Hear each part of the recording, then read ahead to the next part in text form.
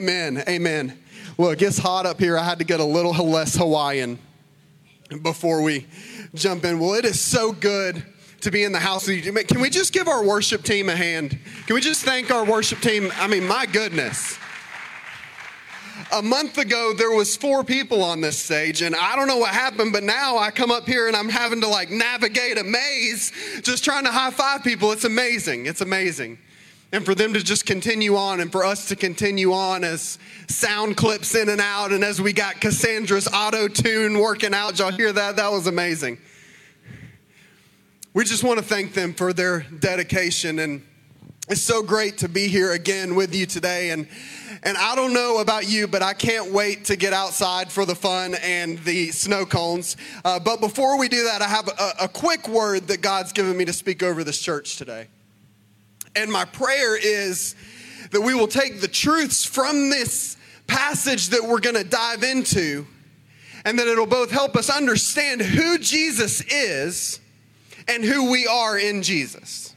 That's our hope. That's what we got to understand. That's for not just today, for general life. We need to understand who Jesus is and who we are in Jesus. It says in Psalm 119, verse 10 and 11, it says, I seek you with all my heart. Oh, that would be true of us. I seek you with all my heart. Do not let me stray from your commands. I have hidden your word in my heart that I might not sin against you. I've hidden your word in my heart that I might not sin against you.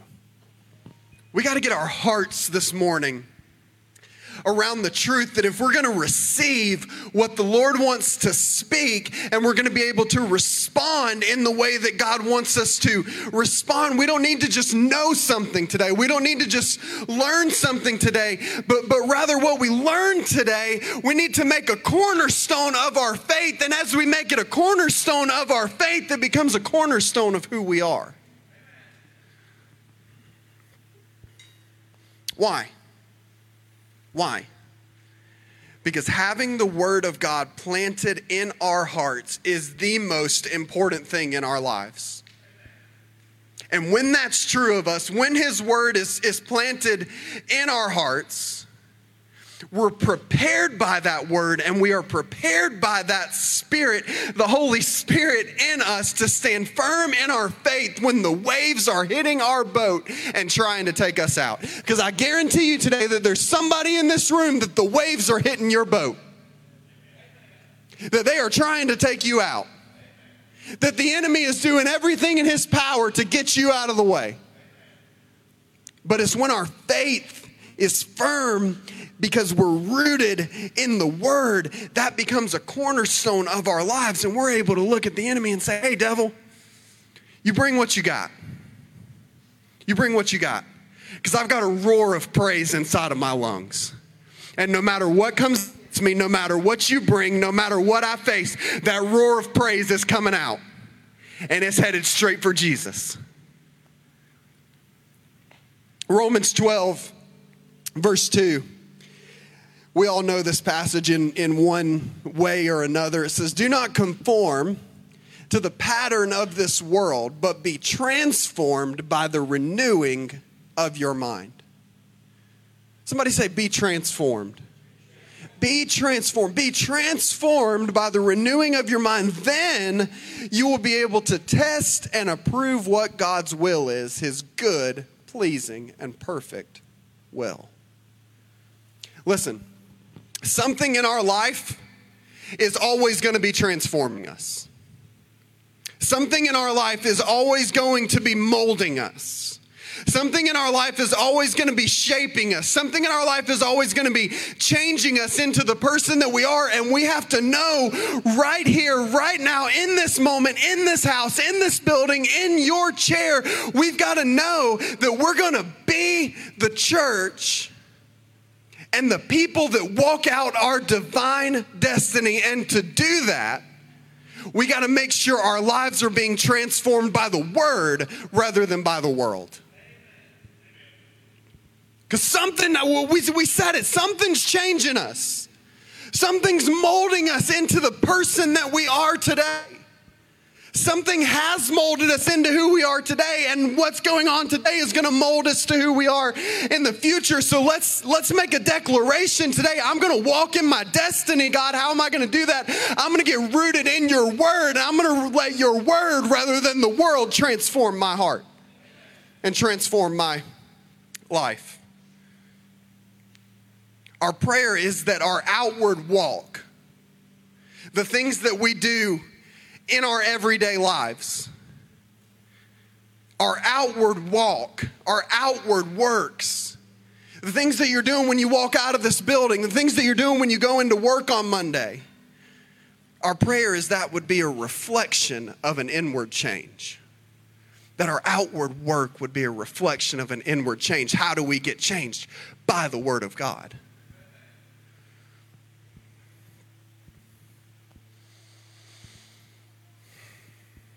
How do we make sure that this is true of us? As the letter to the Colossian church says, we make sure that our identity and our lives, I love the way that Paul writes it to the church, to the Colossian people. He says, let your lives be hidden with Christ. Let your lives be hidden with Christ. We're going to hang out for just a moment today in 1 John chapter 1. We're actually going to be in chapter 2, but I want to read you a passage from chapter 1 if you want to go ahead and make your way to 1 John. It's a little tiny book near the back of the Bible. If you get to Revelation, you went too far. If you're in Genesis, you haven't gone far enough. It says, 1 John chapter 1, verse 2, the life appeared. Who is the life? Jesus appeared. We have seen it and testify to it. And we proclaim to you the eternal life which was with the Father and has appeared to us all. Jesus is life. And it's only when we're alive in him that we can walk out our purpose and our passion that he's placed inside of us. It's only, church, when we are alive in Jesus that we're able to walk out the destiny that he's placed before us. Why? Because dead people don't walk. Dead people don't move. Dead people don't pursue their passion. But when we've become alive in Christ, we've been set free to pursue a passion that God has put on our heart to make a change in this world, to be the light of the world that Jesus calls us. God has something that he needs us to know today. And I believe it's that it's time for us to start leaning in and receiving the best that he has for us. It's time for us to start leaning in and receiving the best of what God has for us. And we're not talking about money. Let's go ahead and just lay that on the table. We're not talking about stuff. We're not talking about any of that. We're talking about what God has for your life, the purpose, what God put you on this planet to do. That's what we want to. That's what's best for us. That's what is the best for us, to pursue Jesus, to know Jesus and make Jesus known. Want to know your purpose? That's your purpose. Know Jesus, make him known.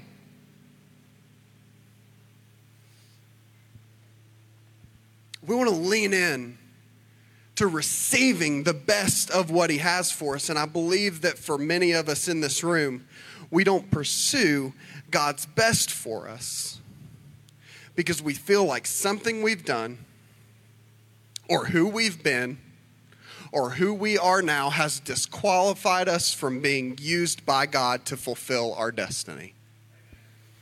We feel like something, sometime, somehow, some way, we have been disqualified by God from walking in the destiny that he's put before us. But the beautiful thing about the text we're about to open is that John's going to break down those walls and absolutely shatter the narrative of I'm too far gone by bursting into our story with a declaration that the grace of God is greater than your screw-ups. That the grace of God is greater than what you've done. That the grace of God is greater than who you are now, that God is wanting to change you. God is wanting to shift you. God is wanting to mold you. God is wanting to transform you into the image of Christ so that you can make a difference in this world. 1 John is where we're going to hang out for just a moment. I'm like, we're mid-flight. We're getting ready to head down. This is going to be quick today. Who believes that? Nobody. Amen. Okay, we'll see. 1 John chapter 2, verse 1 and 2. It says, "My dear children, I write this to you so that you will not sin. But if anybody does sin, we have an advocate with the Father, Jesus Christ, the righteous one. He is the atoning sacrifice for our sins, and not only for ours, but also for the sins of the whole world." There are three pieces of this text that I want us to really see today. And the first one is this. It's in the first part of 1 John 2:1. It says, "My dear children, I write this to you so that you will not sin." John is striving to make his readers and us understand here that the whole reason he's written this letter, a letter about the character of God and about what our lives should look like and about the light we're supposed to carry, is that he wants us to know what kind of life God is expecting from us. God has expectations of us. Before we can truly understand the grace of God that frees us from the bondage of our sin, we first have to understand that holiness matters to God. Holiness matters to God. Right here in this first verse of chapter 2, John is writing these words to let us know that God expects that we should walk in the light that he has called us to, and not only lean into forgiveness, but lean into a changed lifestyle. Hello. So often as people, we like to lean into that forgiveness, right? But changed lifestyle, we're leaning out of that. I don't know about that, God. That's a little bit too much for me. I'll lean into the forgiveness. God's like, that's not how it works. It's not how it works. He's telling us here, he's outlining his expectation and telling us what our lives should look like. And we can't just it would have been easy to blow past this text and into the next one about forgiveness and about grace and about goodness and about mercy. And that's fantastic. And all of it is true, but it is no more true than this, that God has expectations of holiness from you and from me. We can't just blow past today and forget that God is not just calling us into his grace, he's calling us out of our old lifestyle. And this might be a little bit hard preaching today, but it's not time for somebody to have a mind change. It's not time for somebody in here to gain some new knowledge. If we're being honest, it's time for somebody in here, and I'm closing my eyes so I don't look, I'm not looking at anybody, but it's time for somebody to take out the trash that you're living in and to step into a new way of life. Because God's not calling us to live in that trash.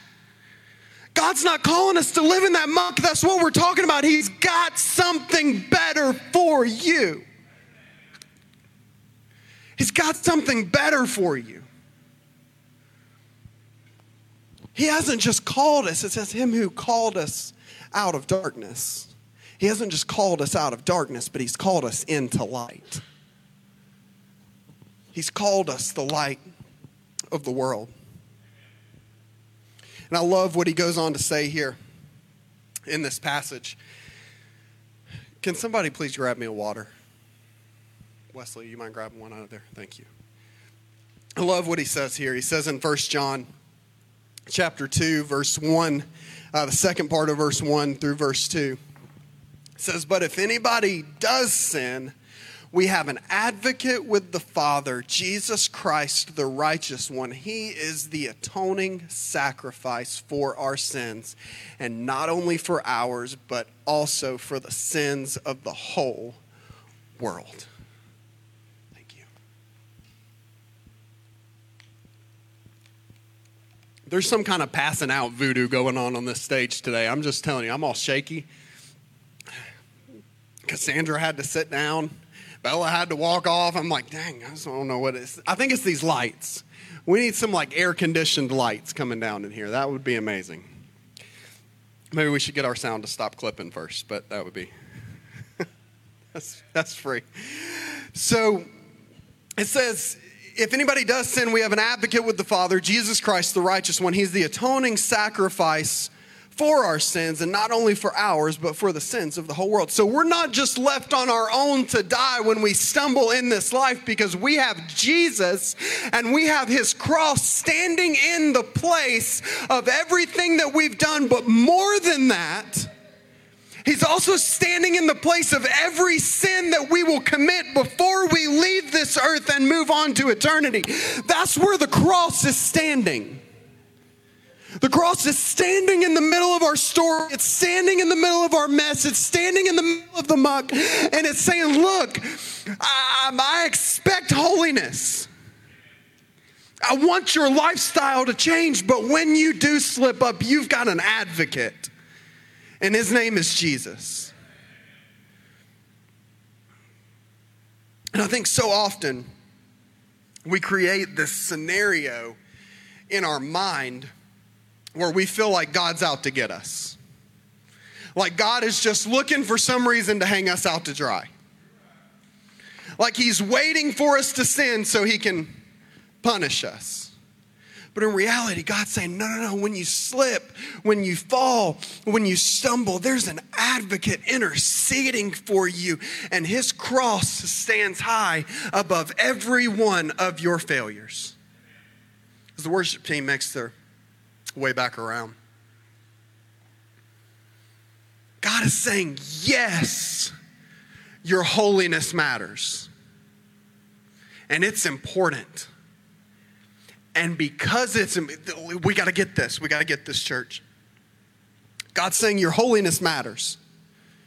And because your holiness matters, I've made a way for you to be holy. Amen. God's not just saying holiness matters, figure it out. No, he's saying holiness matters. Here's my word. Here's Jesus. Here's my spirit. Let them change your life and you become holy.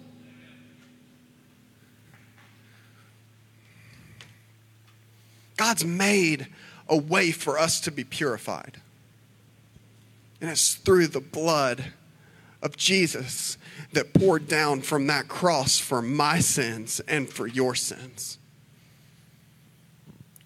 So it doesn't matter today, church, how far you've gone.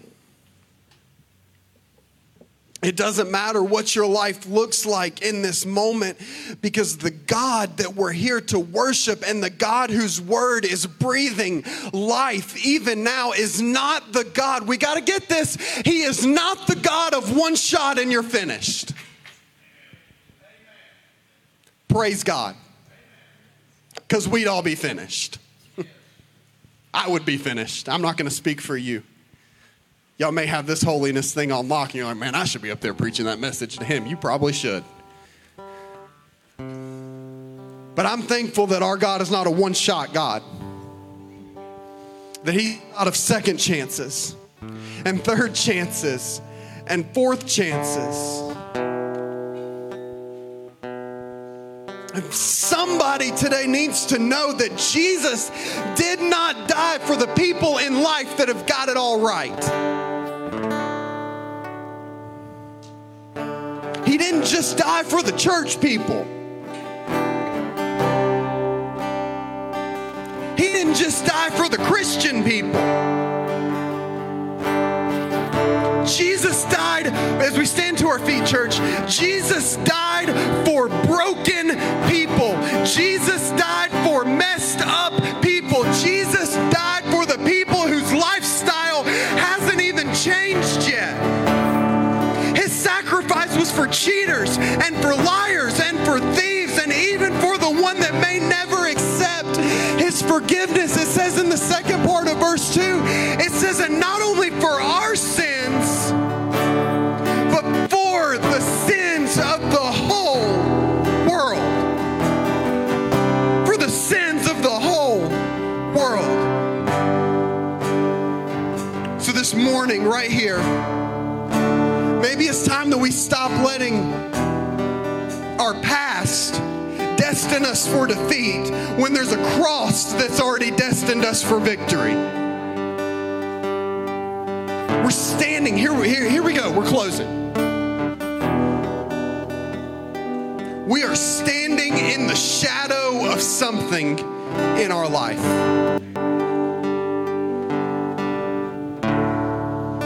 We all are. Every single one of us, we're standing in the shadow of something in our life. And the truth we've got to take home today is that we are either standing in the shadow of sin or we're standing in the shadow of a Savior. We're either standing in the shadow. Maybe it's time that we step out of the shadow of our failures and we step under the shadow of the cross. Maybe today's your day. I don't know where you are in your spiritual walk. I don't know where you are in your journey with God. I don't know if you've been in a relationship with Jesus for 50 years or you're a baby Christian, or maybe you're just kind of seeking, you hadn't quite got it figured out yet. But maybe today's your day. Maybe today's the day you say, I receive that gift of salvation that you offer by your death and resurrection. Let me tell you something, church. There is not multiple ways to get to God. There is one way to get to God, and his name is Jesus.